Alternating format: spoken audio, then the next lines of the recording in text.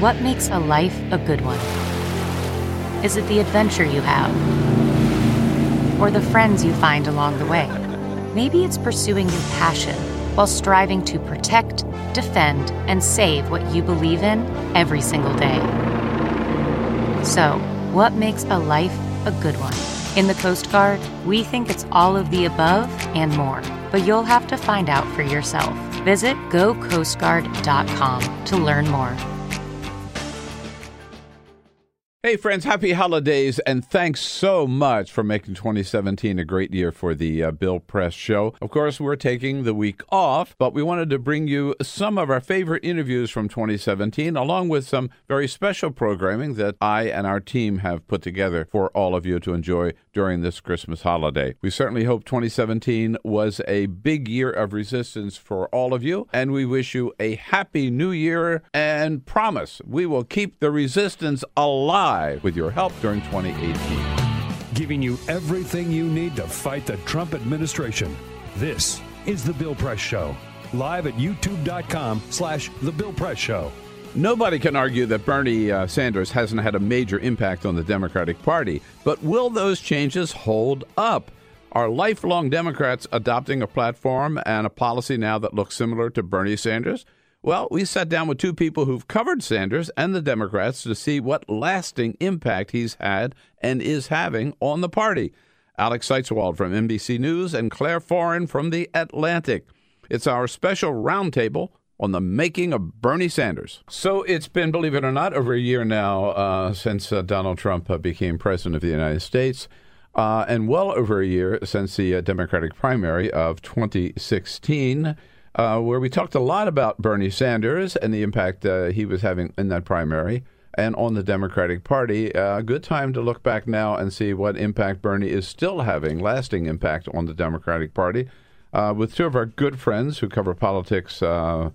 That's their bread and butter. Claire Foran from The Atlantic. Hello, Claire. Good to see you. Thanks for having me. And Alex Seitzwald from MSNBC, NBC News, political reporter. Hi, Alex. Hey, Bill. Bernie, is his impact, Claire, do you think long gone or still alive? No, I mean, I think that Bernie's surprisingly kind of expectation-shattering presidential run has definitely had a lasting impact. And when you look at on policy, I feel like the party's center of gravity has definitely shifted left. When you look at, he introduced single payer, that was his sort of big legislative push. And then you saw, Senators Kamala Harris, Elizabeth Warren, people kind of jumping to support that even before we knew kind of exactly what the policy would be. When you look at the races that we've seen, like some of the bigger marquee races in 2017, like New Jersey governor's race, Virginia governor's race, you saw these candidates, not necessarily people that I would say are, they have kind of elements of establishment to them, but are still kind of running as progressive. So obviously, I think a lot of candidates kind of feel like that's where they need to be or kind of need to style themselves. I don't think that it's like, progressives completely taken over the party by any means, but I think there's still been obvious shifts to the left.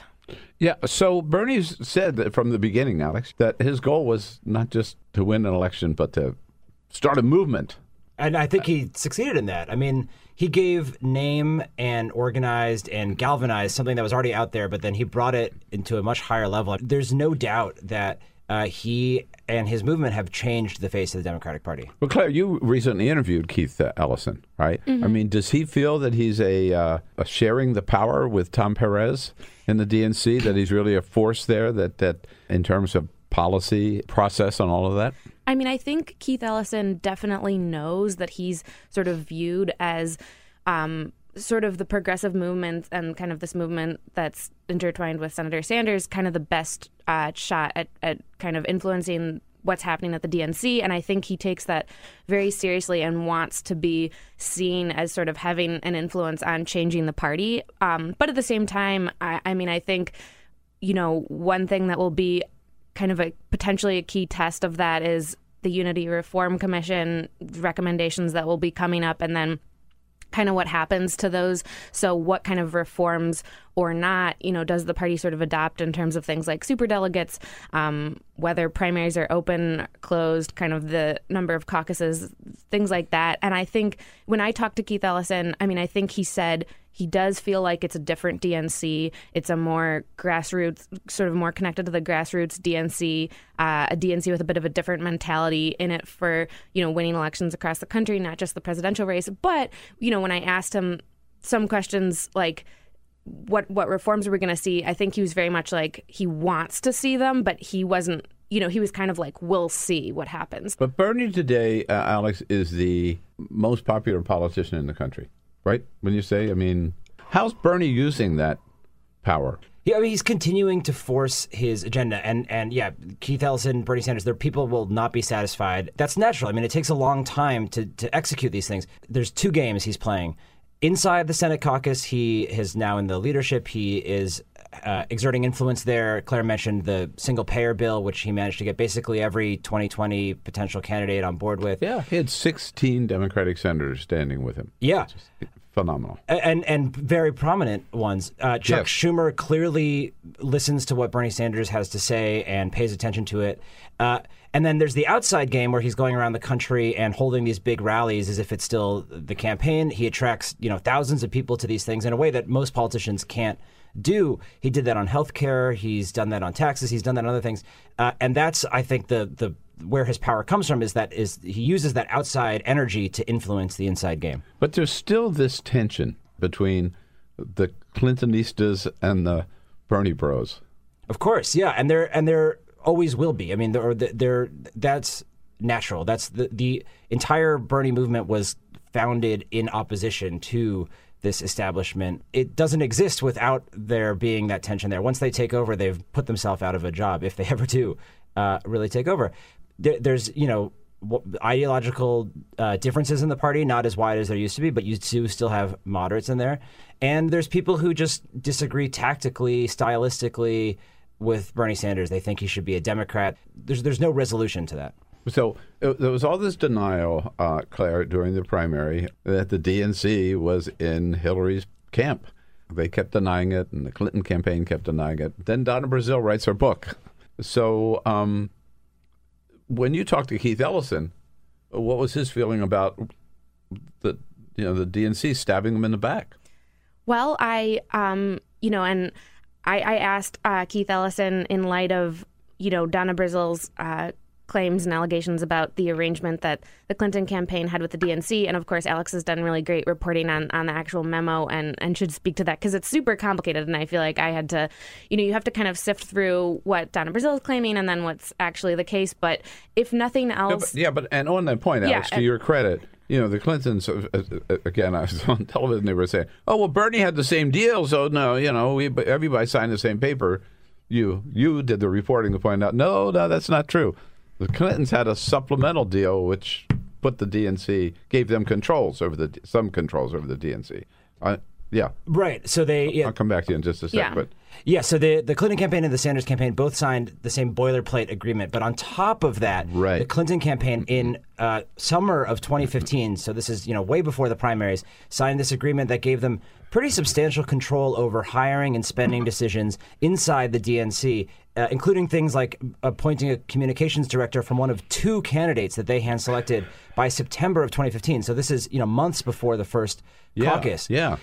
In theory, the Bernie Sanders campaign or any campaign could have cut a similar deal, but they were never given that offer explicitly from the DNC. And when they were told about the negotiations with the Clinton campaign, they were told that there had been negotiations, but not that a deal had been cut and that the Clinton campaign was already influencing decisions inside the DNC. Right. Now, we should say the DNC was in major debt by now. They needed a bailout from the Clinton campaign, and that was the background here. And I haven't seen, they say I haven't seen any evidence to say that this affected the outcome of the primaries. But without a doubt, the effect was one campaign having more influence over the referee of this thing than the other campaigns. No doubt. Yeah, the referee was being paid for by one of the teams. So back to Keith Ellison's response. So I talked to Keith Ellison, about all of that and basically what he thinks, if he thinks the DNC and specifically Chairman Tom Perez has done enough to address the concerns that, because, obviously for Bernie Sanders supporters, this is sort of just a vindication of all of the perception and concern and a lot of the concern that came out of the WikiLeaks that showed, top DNC officials kind of disparaging Sanders and his chances. And basically what he said is he kind of dodged the question of whether Perez has done enough to address it. And he sort of said that he feels like it's important that going forward that the DNC needs to have a formal policy that makes clear that no candidate, no campaign can ever get any kind of an unfair advantage or inside track in the party. And he doesn't think that it's enough to just say it. There needs to actually be some kind of a formal policy. And I think that Perez is more rhetorically kind of wanting to move past the Brazil kind of book and allegations and kind of look to the future. But I think it's clear that Keith Ellison, when they first came out, he said, this can't just be dismissed. And I think that he wants to see some kind of, written policy that says this can never happen again. And he said that, that should be the case, not just to send a message to voters that the DNC won't play favorites, but also to send a message to candidates and campaigns that that's not how things work. But what evidence, is there any evidence that the DNC has changed? Well, it's a TBD. Tom Perez has said good things, I think. And it's notable that he came out after Donna Brazil's book on a Saturday night and put out this document laying out a bunch of reforms that he wants to implement. So I think people who say there was nothing there, well, why did Tom Perez feel compelled to do this, scramble on a Saturday night? Right. And one of the things that was in there was that all joint fundraising agreements, which are these agreements that we're talking about, will be transparent from now on. He didn't rule out that there would be these kinds of agreements in the future, but that they would be transparent, which I think goes a long way. The big thing that Claire mentioned is this Unity and Reform Commission, which is still going on. There's not most of the action there is not about the internal workings of the DNC so much as how the nominating contest works, superdelegates, caucuses, that kinds of thing. But there was a lot of frustration in the DNC, even from Clinton, Obama people, about the way things were run, long before even 2016 started. So I do think there's an appetite there. We'll see if Tom Perez can deliver on it. And you mentioned, Claire, this unity. One of the big tests is this. I forget what the name of the commission is, but there's the commission. Larry Cohen is one of the co-chairs to look into some substantive changes in the way the DNC operates in a primary to assure that they're right in the middle and not in anybody's camp. And some of the problems that we talked about and were pretty obvious, I thought, during the primary, superdelegates, closed primaries, what else? I don't know. There's a whole list of them. What's happening on those, and what's the likelihood, Claire, that and Alex both? I'll say I think it was maybe just yesterday, but Politico had an interesting story saying that Tim Kaine, so Hillary Clinton's running mate, had sent a letter to Tom Perez saying that he would support ending the superdelegate system. And I thought that was an interesting gauge of, you have this person who very much associated with, obviously, the Clinton run, now basically siding essentially with kind of where Sanders backers come down on the superdelegate system, saying, why do we have this? Basically sort of party elites getting to vote, kind of regardless of what their state decides or regardless of what the voters say. And I think seeing that and just seeing, that's still superdelegate reform is something Keith Ellison is pushing for. It's something Bernie Sanders is pushing for. I would not be surprised if we, Alex, especially if there's more calls. For the start there. So the Unity and Reform Commission, their final report comes out, I believe, December 8th. So we're just coming up on it. And superdelegate reform is a mandate there. From people that I've talked to, it's going to likely be a compromise. So they won't get rid of superdelegates entirely, but they're going to do this thing, which is a little bit complicated, where DNC members who are currently superdelegates, there's like 450 of them, they'll have to vote proportionally to the state that they come from, however that primary caucus went. Then members of Congress, governors, senators who are also superdelegates, they can vote however they want. So you kind of create like a superdelegate system, but it'll be a much smaller number of people who can actually vote how they want. On the open primaries thing, that's tougher because the DNC has limited influence on what they can do. Because a lot of it's states get to decide. It's run by states, yeah. But they're going to encourage more places to do state-run primaries, which would give the DNC more influence and would provide more uniform kind of say over how things run. Because a lot of these primaries and caucuses were just poorly run too last year. Like even the Iowa caucus, which is supposedly supposed to be really good, had issues. So they're going to try to tighten that up. The classic case that people talk about is New York State, right? I think now to vote in November 2018 in New York State as a Democrat, it's already too late now, because you would have had to have registered, I think, in September or October of 2017 as a Democrat in order to qualify to vote over a year later in New York, which is absurd. Yeah. I mean, it just as a former state chair, right, and a candidate myself, that prevents you any opportunity of attracting new people, getting people to change their registration, getting people to register for the first time, right? It's a total... It's insane. It's a total incumbent protection program. And you see it a lot in states where there's one party that's really dominant. So in New York, it's the Democratic Party. Because people are more worried about primaries than they're worried about generals, so they want to limit who can participate in a primary. That's like a case, though, where it's the DNC can't tell New York State to change its laws. That's state law. But if they switch to a party-run primary instead of a state-run primary, so the New York Democratic Party would run that primary, then the party could have more influence and could change things around potentially. Right. So those things come up before. I think they first have to be adopted by the committee, right? And then by the DNC itself. The Rules Committee first, I think in the February meeting, and then the full DNC later. Mm-hmm. Yeah, I was just going to say, so, I mean, I think the fear among some Sanders supporters that are on the Unity Commission that are worried that maybe the reforms won't be adopted as extensively as they like, or sort of too kind of what they're hoping. The fear is that these reforms could get introduced and they could go before the Rules Committee and they could just get voted down, or not get voted to be adopted by the full DNC and basically kind of not go anywhere. Right. So when Bernie says we need to change the Democratic Party, right? We need to reform the Democratic Party. We need a different Democratic Party. What does he mean by that? Is he talking process? Is he talking policy? Is he talking people? Or all three? Or what? Yeah, I mean, I definitely think that it's all three, because, these reforms that we're talking about are more kind of process-oriented, like how you run the nominating contest, how you operate the party. He obviously wants to influence and change policy and is, kind of starting down, proposing those specific ideas, starting kind of with single payer and then with people. He always talks about that as well, and that it's not just that, he wants people to support him and his agenda, but that he wants to basically have candidates kind of running in his mold across the country. I guess it's also, Alex, money, isn't it? The way they raise money. Yeah. He talks about the Democratic Party. You can't tell the difference from the Republican Party. They're both just creatures of Wall Street. Right, and that's why he funded his campaign with small dollar online donations, and he'd like to move to a larger thing like that, where the entire party is funded that way. Other people who would call themselves realists in the party, but he would call them, establishment, would say that's great if you're Bernie Sanders, who has a national name ID, who's the most popular politician in America, but that doesn't work for random state legislator in Virginia, or a congressional race in Texas, or whatever. And so we need to collect these big checks. That's unfortunately the system that we have now, and that's an ongoing debate inside the party. And it also speaks to another issue that a lot of this has come up around the DNC.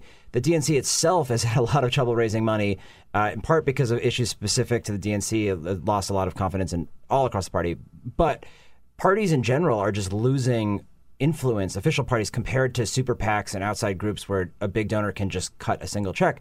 So the people on the other side of that say, look, if we tell those big donors that we don't want any of their money, they're just going to go to a super PAC and do their own thing, and then we're going to have zero control and there'll be zero transparency over what they're doing. So I think that's an ongoing debate in the party. Right. Now, one of the very first conversations that I had with Bernie back in 2014, I believe, or early 2015, where he told me that when we first talked about his running for possibly running for president, is that he had come to realize that the only way people take you seriously and take your ideas seriously is if you run for president. So he ran for president, and people do take him seriously now. Is it true, therefore, that the only way people will continue to take him seriously is if he runs for president again? I think he needs to keep the threat alive. Is that all it is? I don't know. I mean, look, if you're him, he clearly got in. You know better than me, Bill, but I think he clearly got in not expecting that he was actually going to be president of the United States. Totally right. Yeah. Now, maybe there's a chance, and that's pretty tempting. If you're, what's the old joke? Like, I could write you a list of 100 senators who want to be president. If you get into politics and if you have ideas, of course you want to be president. If he thinks there's a chance, so I think there's no reason for him to not look at it. Is he running, Claire? I mean, he's certainly doing at least from my vantage point, I feel like he's doing what he would need to do to run again if he wants to run again. I mean, one of the things is just that he hasn't really, and Alex was mentioning this, but he hasn't really stopped campaigning. I mean, he's going out and doing these big events. You certainly saw this during healthcare, and I got to tag along on one trip to West Virginia and then to Kentucky when he was going out and campaigning, and this was against the GOP repeal. But I mean, it was really... it felt like he was still campaigning. I don't. He's also campaigning for candidates.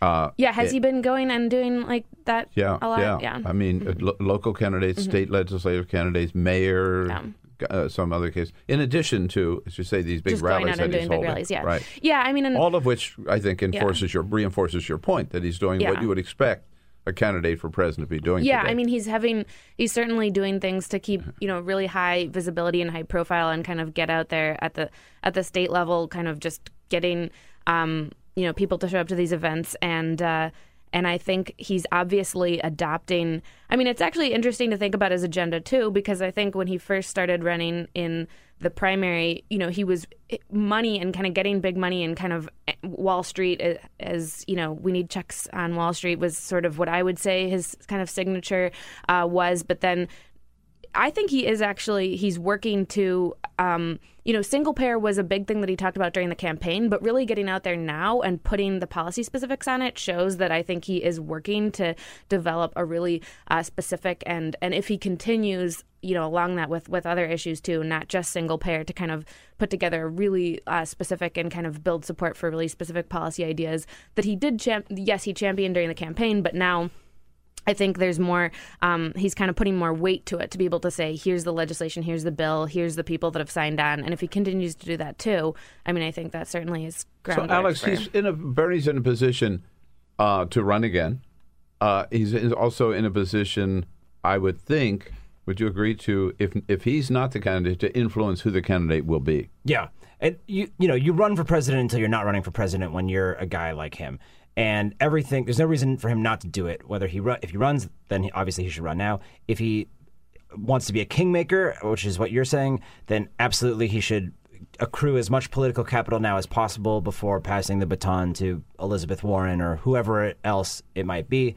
And if he wants to just maintain power in the Senate and grow more clout there, then he should run for president too. Because he's right. We in the media tend to stop paying attention to you as soon as you say officially you are no way running for president. Right. Now, the one thing that Bernie also, and I mentioned earlier about a movement, is he said it was a movement, and part of the movement was this organization that he has created called Our Revolution. To carry forth Bernie's goals in terms of both policy and also particularly the focus on getting progressives elected, city councils, mayors, state legislators, Congress, and Senate. What do we know about Our Revolution? Other presidential candidates have tried to do this and failed. Is Bernie going to be the exception that proves the rule? What do you hear? What do you see? It's a tough thing, and it was a very ambitious project when it launched. I think they definitely had some successes, but I've also heard some complaining from people from Bernie Sanders people who are in this movement who are disappointed by Our Revolution and think it hasn't really lived up to the potential. Sanders himself has kind of kept his distance from it, which makes it tough, right? I mean, and legally there are issues about him fundraising for it or putting his name on it. But they basically wanted to create a party parallel to the official party, and that's a huge task. He put, people in charge of it who don't have a ton of experience doing this kind of thing. People who are good, loyal Sanders Democrats, but they're not the most experienced campaign people. So I think it's still a work in progress. Mm-hmm. And what do you see, Claire? I mean, I agree. And, Alex and I both reported on when Our Revolution was first formed. Obviously, there was sort of a, kind of drama at the beginning and kind of an exodus of former campaign staffers who were dissatisfied with the way it had been legally set up and concerned that it was going to end up not being able to kind of help candidates and kind of work in parallel with candidates the way that they wanted it to. And I think that, it's still unclear to me exactly how much help it is when they endorse a candidate. They have, a mixed record. Some of their candidates win, some of their candidates lose. It's hard for me to kind of clearly say, did those candidates win because they got the endorsement? I mean, I think what's interesting about Our Revolution now is, so you have Nina Turner is the head of Our Revolution, and she's, known for being very, not kind of shying away from sort of a fight. And I think it's right. to put it lightly. And I think it's interesting to see how Our Revolution is kind of fitting into the Sanders agenda. One thing that's interesting is, like, on single payer, you have Senator Sanders himself saying, in response to reporter questions, that this is not going to be something he's going to make a litmus test issue. He's not going to say, oh, if a candidate doesn't support this, get out, whether that's a down ballot candidate or otherwise. But when you look at Our Revolution, Nina Turner has basically said it is a litmus test. I mean, I don't know that she's used those exact words, but she's basically said, if you're not supporting this and you're a candidate, what are you doing? And I think that's kind of interesting because, I can't say, I don't know that that's a strategy that they sort of decided to work in tandem. Maybe they're not, kind of coordinating that message, but it does kind of create, at least as long as she's the head of it, I think it'll create more kind of rhetorical pressure and more of sort of, I think she'll be willing to sort of say a lot of his agenda items are litmus tests, and then whether or not he's saying that, that's going to create more pressure on candidates to adopt it. So I think we can safely say that, to the surprise of all of us, Bernie Sanders has become a real force, certainly in American politics and in the Democratic Party, has already had a huge impact, more than we expected. And is going to continue to have a huge impact in some form or another for a long time. Maybe the most influential certain politician of our lifetime. Claire Foran from The Atlantic, thank you so much for coming in. And Alex Seitz-Wald, as always, NBC News. Go, go, go. Thanks, Bill. It's been a huge year. It has been, indeed. Bernie Sanders, moving forward. Who knows where we go from here? Get social with Bill Press. Like us at Facebook.com/Bill Press Show. This is The Bill Press Show.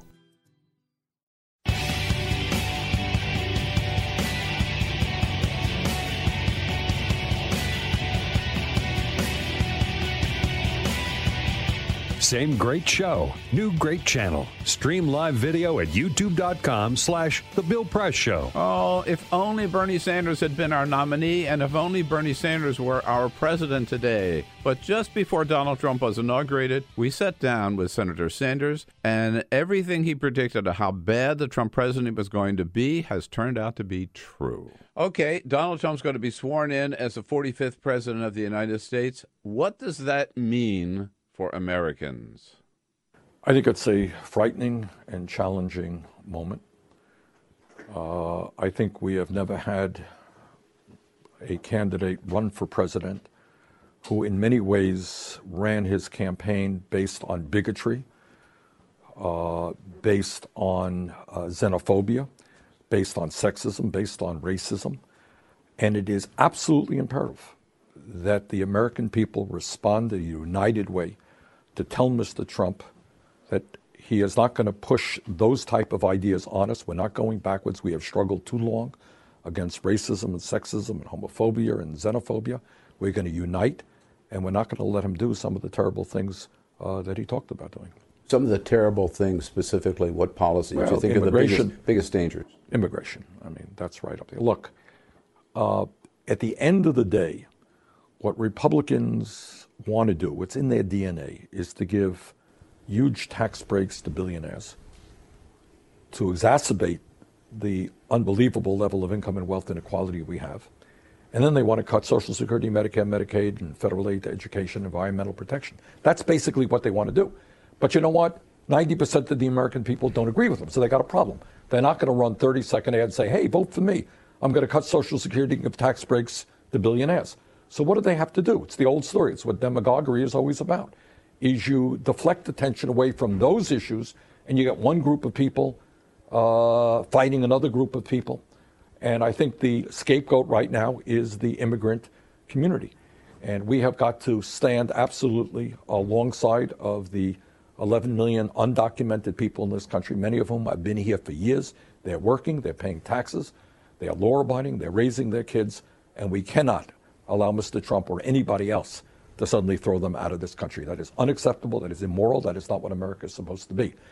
But it is, his recent comment on John Lewis is just a continuation of his, to say the least, insensitivity, to be strong in his racism regarding the African-American community. Remember, this is a man who led the so-called birther effort, trying to suggest that Barack Obama, our first African-American president, was not a legitimate president. That is racism. So we've got to be, all of our antennae have got to be up. We've got to stop him in every way. The other area that we should all be very nervous about, I just 5 minutes ago was talking with Governor Perry, Rick Perry, who is Trump's nominee to be Secretary of Energy. Here is a presidential candidate, Mr. Trump, who told the American people that in his view, climate change was a hoax. Well, I got news for him. It is not a hoax. The scientific community is virtually united 100% in telling us that it is a great environmental planetary crisis. And we've got to transform our energy system. I worry about that. I'll tell you what else I worry about, Bill. And that is when Trump, you'll remember a month or so ago, sent out a tweet which said that he would have won the popular vote if it weren't for millions of illegal people, illegal voters. That is total nonsense. That's insanity. But it is a message being sent to Republican governors all over this country that you should continue the effort toward voter suppression. So I worry about his bigotry. I worry about his ignorance regarding climate change.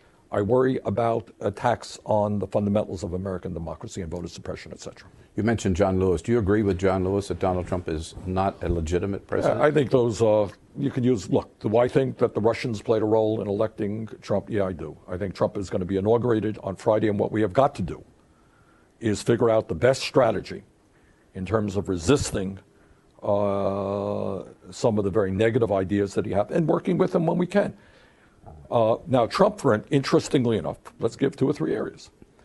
Trump just last week, he said, and by the way, it's more than many Democratic presidents have said, he said that pharma is getting away with murder. Well, in my view, that's an understatement.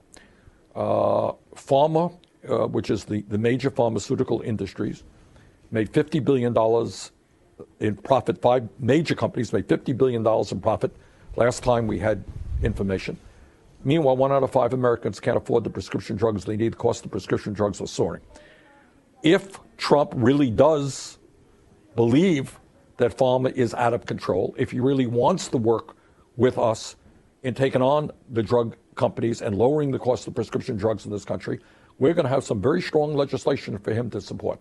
We're going to demand that the government, that Medicare negotiate drug prices with the pharmaceutical industry, and we are going to fight for so-called reimportation, which allows distributors and pharmacists to buy lower-cost drugs around the world, because we pay by far the highest prices in the world. So if Trump is serious about that, let's work on that. Trump said, Bill, during his campaign, this is really interesting. He said, on the drugs, if I can, that's one area where you believe possibly Democrats and Donald Trump could work together? Possibly. Now, the problem with Trump is he's a pathological liar.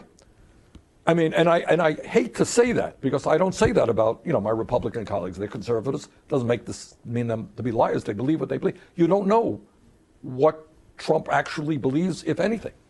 All I can tell you is he has stated on more than one occasion, most recently, that Farmer is getting away with murder. That's an exact quote.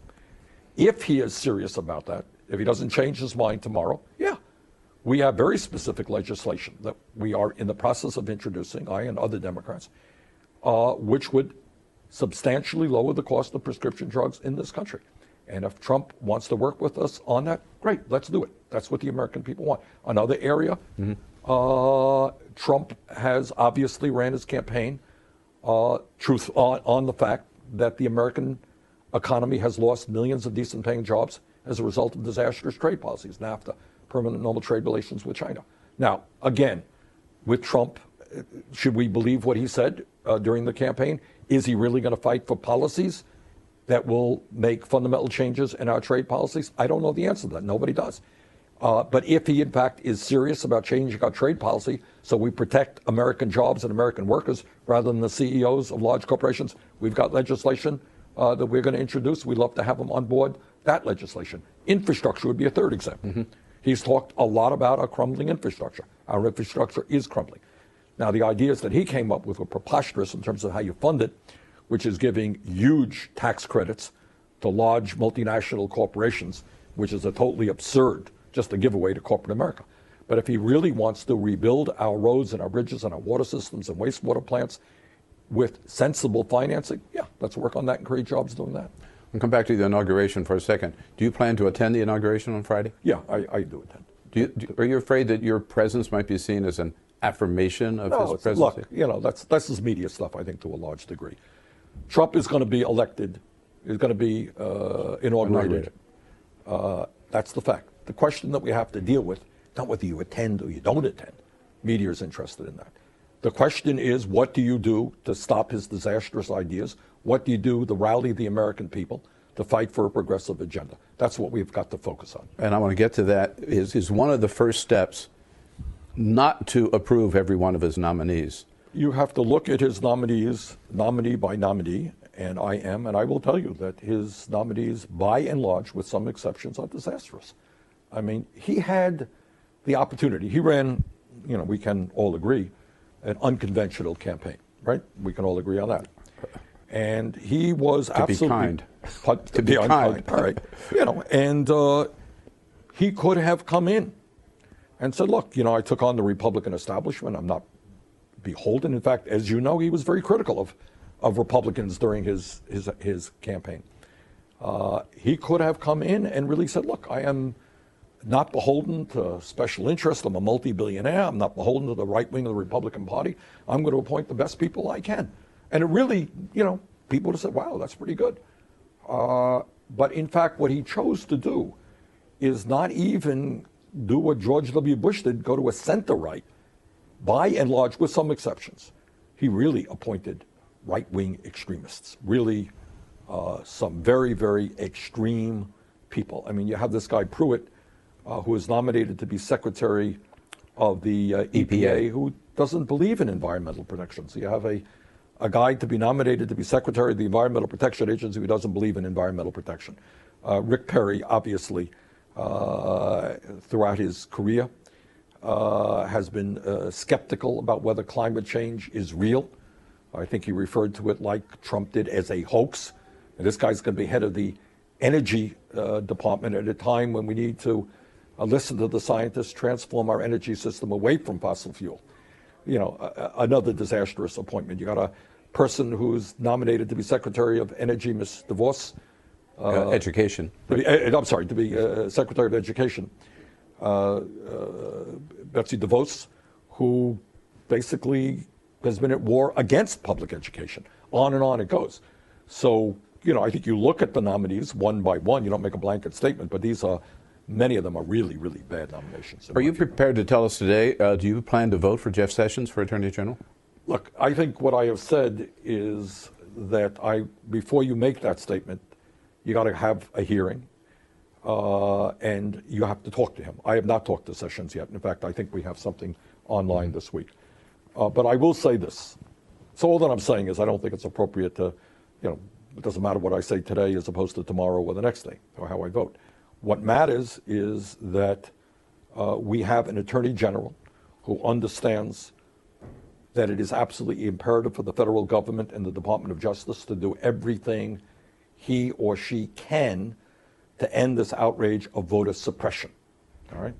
Is Mr. Sessions prepared to tell me, and I have not yet met with him, that he is alarmed by the kind of voter suppression, the war against the ability of poor people and older people and people of color to vote?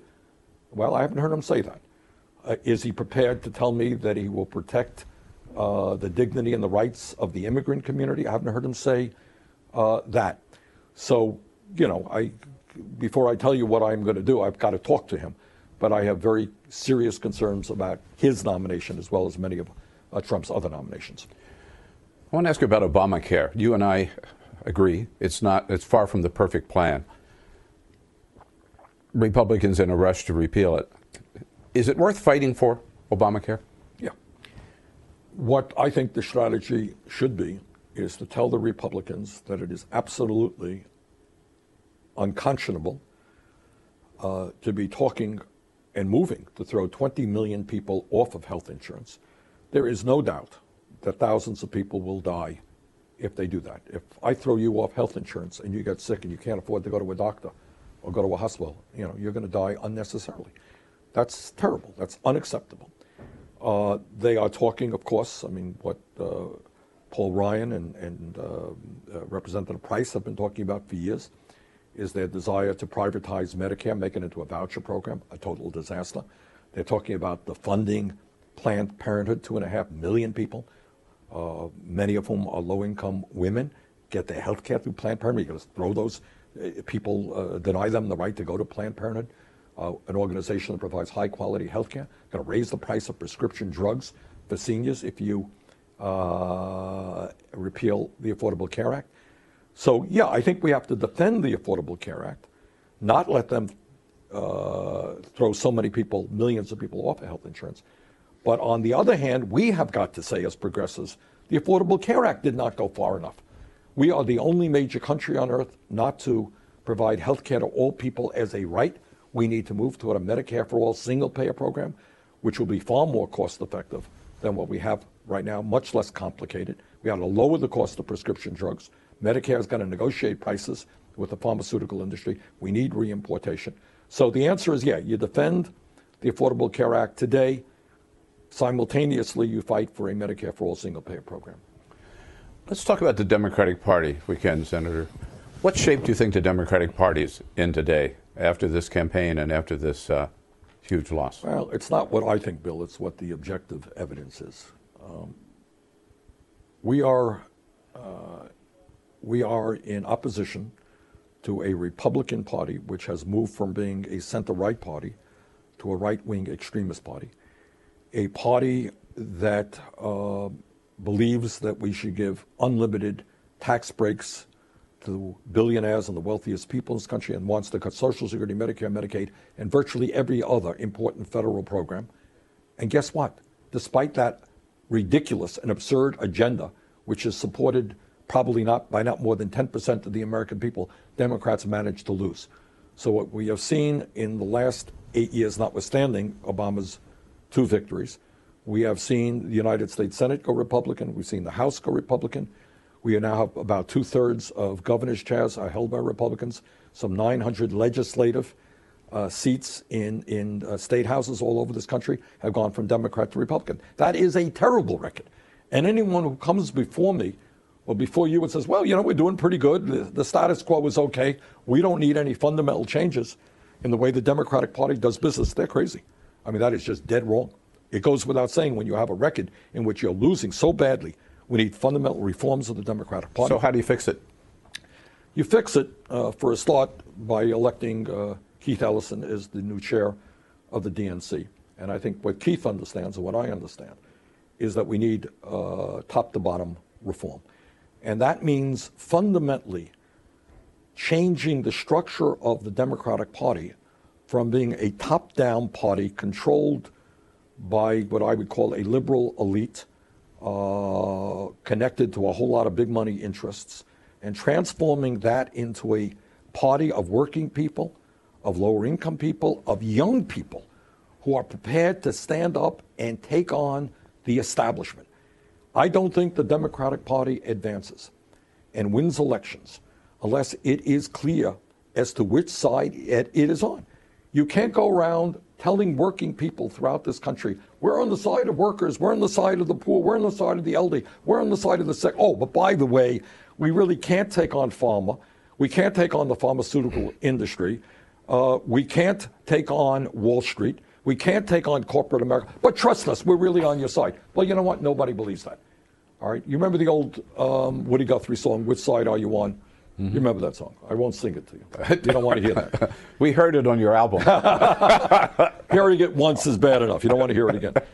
But that is what it's about. And I'll tell you the good news here. I think more and more, while there's a lot of resistance from the Democratic establishment, I think more and more Democrats understand that there has to be a profound change in the way the Democratic Party does business. And I'll give you just a concrete example. I am very proud that just this Sunday, 2 days ago, working with the Democratic leadership who understands the need for profound change, we decided to do something that the Democrats have never done before in the modern history of this country. I don't know what went on 50 years ago, but certainly since I've been active, it has never been done. And that is, instead of just holding press conferences, here in Washington, talking to the Washington Post, what we did is organized rallies in 70 communities all over this country to rally, to bring people together, to say, you know what, you're not going to say to the Republicans, you're not going to throw 20 million people off health insurance, and you're not going to privatize Medicare or make devastating cuts in Medicaid or defund Planned Parenthood. I was in Michigan, where Senators Stabenow and Peters were there, Senator Schumer was there. We had 8,000 people out, which is the damn good turnout for an outdoor event in January in Macomb County, Michigan. A great rally in Boston where Elizabeth Warren was at. We had great rallies in Maryland, I think. Mm-hmm. So we're bringing people out, and this is new for the Democratic Party. Actually going out, talking to people, bringing them into, and that's the direction we've got to go. So I think we're off to a fairly good start. And in your campaign, Senator, one other factor, which you've talked a lot about, you proved in your campaign, is that you can have a successful campaign without taking big money and having a super PAC. Is that part of the Democratic Party's reform? That has, I mean, frankly, that's my view. I cannot tell you that the Democratic leadership has signed off on this, but it gets back to the issue of which side you're on. And look, everybody who's ever received any money from a special interest, everybody said, doesn't matter to me. I got $18 billion from the oil companies. Doesn't matter to me. I am completely impervious to it. I'll vote my conscience. Or I got all kinds of money from the drug companies. Doesn't matter to me. That's what everybody says. Nobody believes it. Nobody believes it. The oil companies and Wall Street and the drug companies are not stupid. They're not going to give you money unless they think they're going to get something in return. So I think, the good news, I think what we can learn from my campaign is if you are prepared to stand up to Wall Street and you say, you know what, Wall Street's business model is fraud, which it is, that it's amazing that Wall Street executives have not been tossed in jail for the illegal role they played in destroying our economy in 2008, that the pharmaceutical industry is ripping off the American people. Also, by the way, a whole lot of illegal activity within the drug companies. Many of them get fined for illegal activity. That the fossil fuel industry is destroying our planet. These are statements that most Americans agree with. And if we're going to make those statements, we can't take their money, but we need money. We got to overturn this disaster of Citizens United. We got to move to public funding of elections, but you need money in elections. And the only way, I think, the sensible way, is to have strong progressive public policies, get people involved in the political process, and they are prepared to contribute $27 or $30 or $10 or $50. That's the way you fund a progressive party. One last question, Senator, which is that our viewers, our listeners, and across the board, what we hear from progressives is they want to know what they can do right now. They're looking for some message of hope or some message, some direction, and how to survive the next 4 years under Donald Trump. What is your message to progressives who might just feel totally disgusted or disillusioned with politics today? Well, that's not a good enough answer. My first response, Bill, would be just that, because I've heard that saying, I'm disgusted, I'm disillusioned. Well, you know what? You don't have the right to hold that view, because the stakes are too great. We're fighting. I've got 7 grandchildren. You got some grandchildren? 5. All right. We're fighting for those children. We're fighting for the future of the planet. We're fighting for the elderly. We're fighting for disabled veterans. We're fighting for working people. And it is not acceptable. It is not appropriate for people to say, I'm just disgusted. I'm out of it.